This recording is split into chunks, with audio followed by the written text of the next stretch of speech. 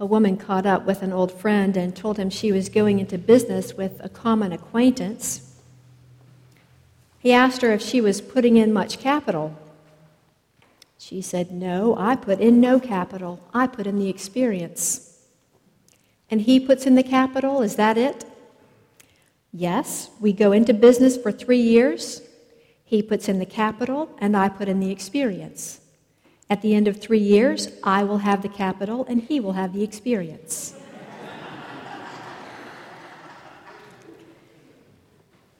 On Easter Sunday, we heard about Mary Magdalene's experience. We heard about her transition from the darkness of grief to the brilliance of meeting the risen Christ at the empty tomb. Mary followed his instructions to go tell the other disciples, "I am ascending to my Father and your Father, to my God and your God." But before she got to that part, she announced to them, "I have seen the Lord." In churchy parlance, she witnessed to them about her experience with the Lord. She shared that with them. What has been your experience with Jesus Christ? Have you had a vision of the risen Christ? Did someone tell you about his experience with Christ and that helped you to believe? Did you experience Christ in someone who proclaimed the love and acceptance of Jesus through her actions? We're working toward Jesus' statement to Thomas near the end of today's scripture passage, where he said, "Blessed are those who have not seen." Think about how all of us were among that group at one time, or perhaps we still are, those who have not seen. It is among our calling as Christians to bless those who have not seen. So, in the words of the letter to the Ephesians, that Christ may dwell in their hearts through faith, and that they may have power to grasp how wide and long and high and deep is the love of Christ, and to know this love that surpasses knowledge, that they may be filled to the measure of all the fullness of God.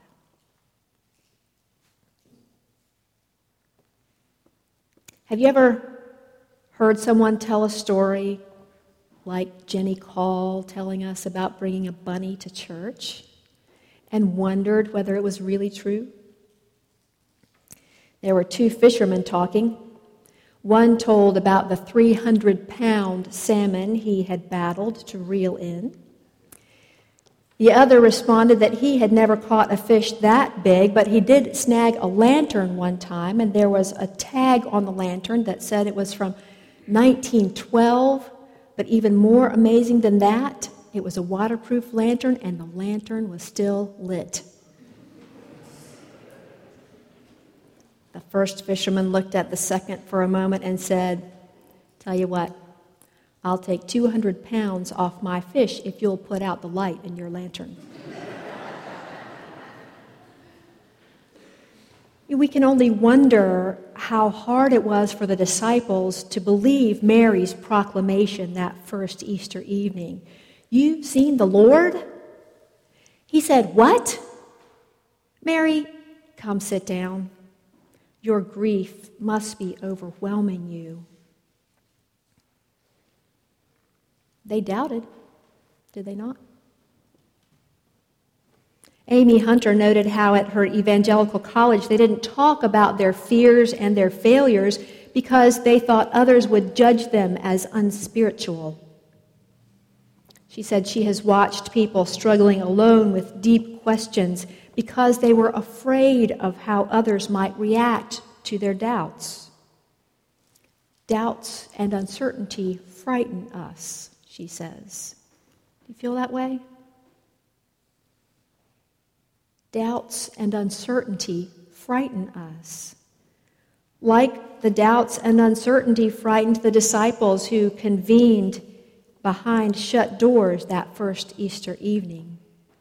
They feared the Jews, John tells us, and so they huddled with safe people people who had similar experiences and could relate to them and relate to their fears, their doubts, their uncertainty.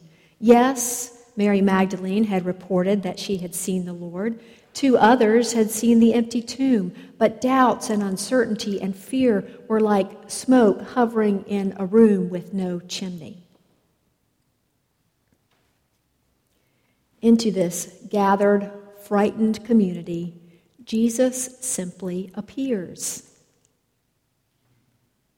Knowing his friends are frightened, he offers them peace. Not for the first time. Back in John 14, we have him saying to his disciples, "Peace I leave with you. My peace I give to you. I do not give as the world gives.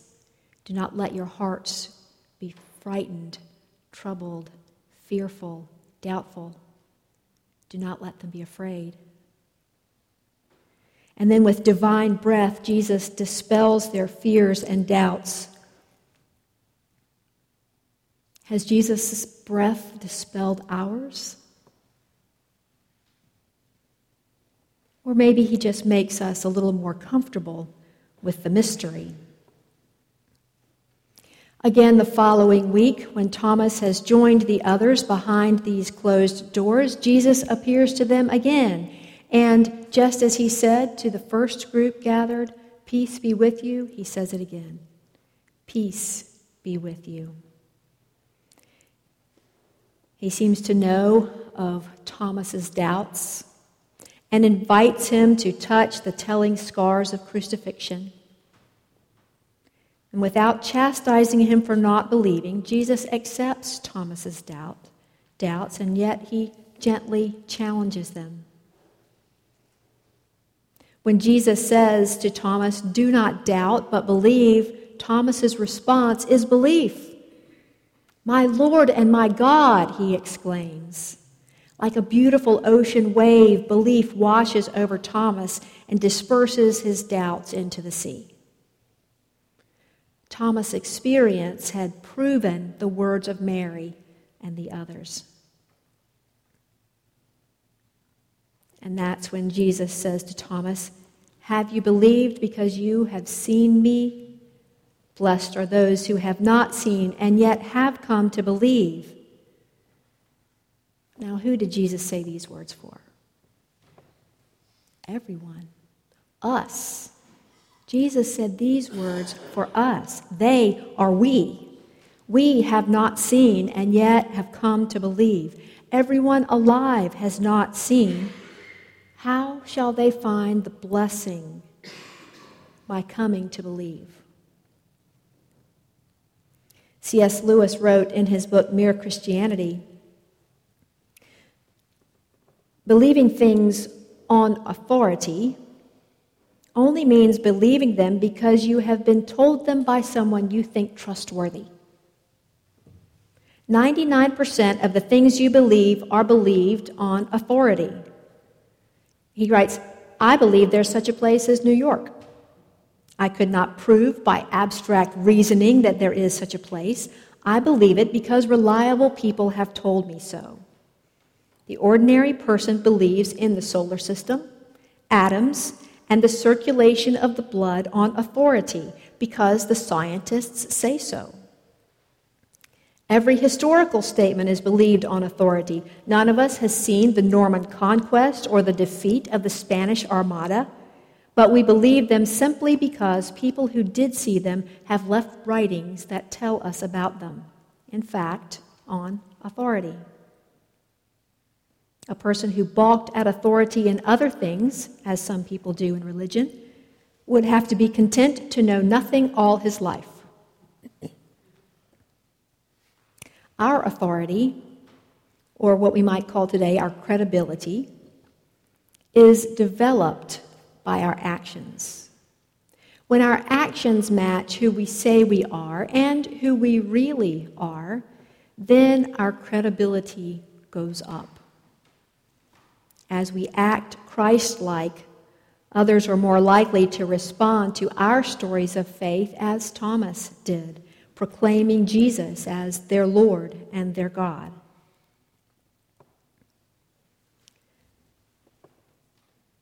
The Bishop of London began his homily at Friday's royal wedding with these words: "Be who God meant you to be, and you will set the world on fire." So said St. Catherine of Siena, whose festival day it is today. Marriage is intended to be a way in which man and woman help each other to become what God meant each one to be, their deepest and truest selves. I would say that's true of the church, too. A church is a place where we help each other to become what God meant each one of us to be, our deepest and truest selves. That means we learn to accept our flaws and shortcomings alongside our strengths. We also learn to accept and appreciate every other person's flaws and strengths. We become then a welcoming community of faith with integrity, the integrity that so many people are seeking and have yet to find.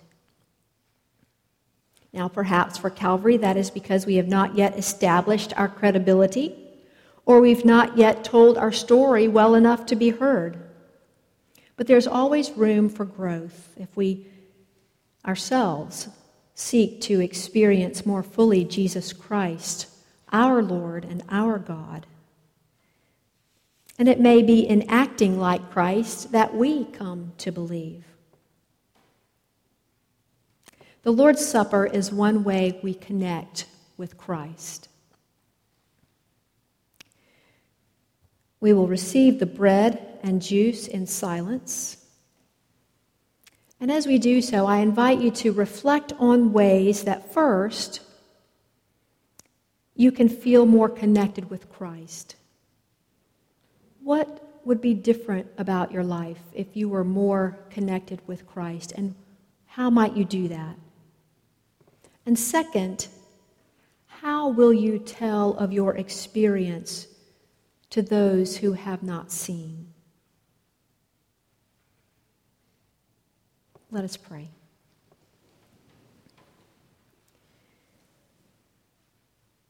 Prepare us, O God, to receive these remembrances of your gifts, of your body and your blood. Work in our minds and in our hearts to become more connected with you, so that the people around us would also feel more connected with you.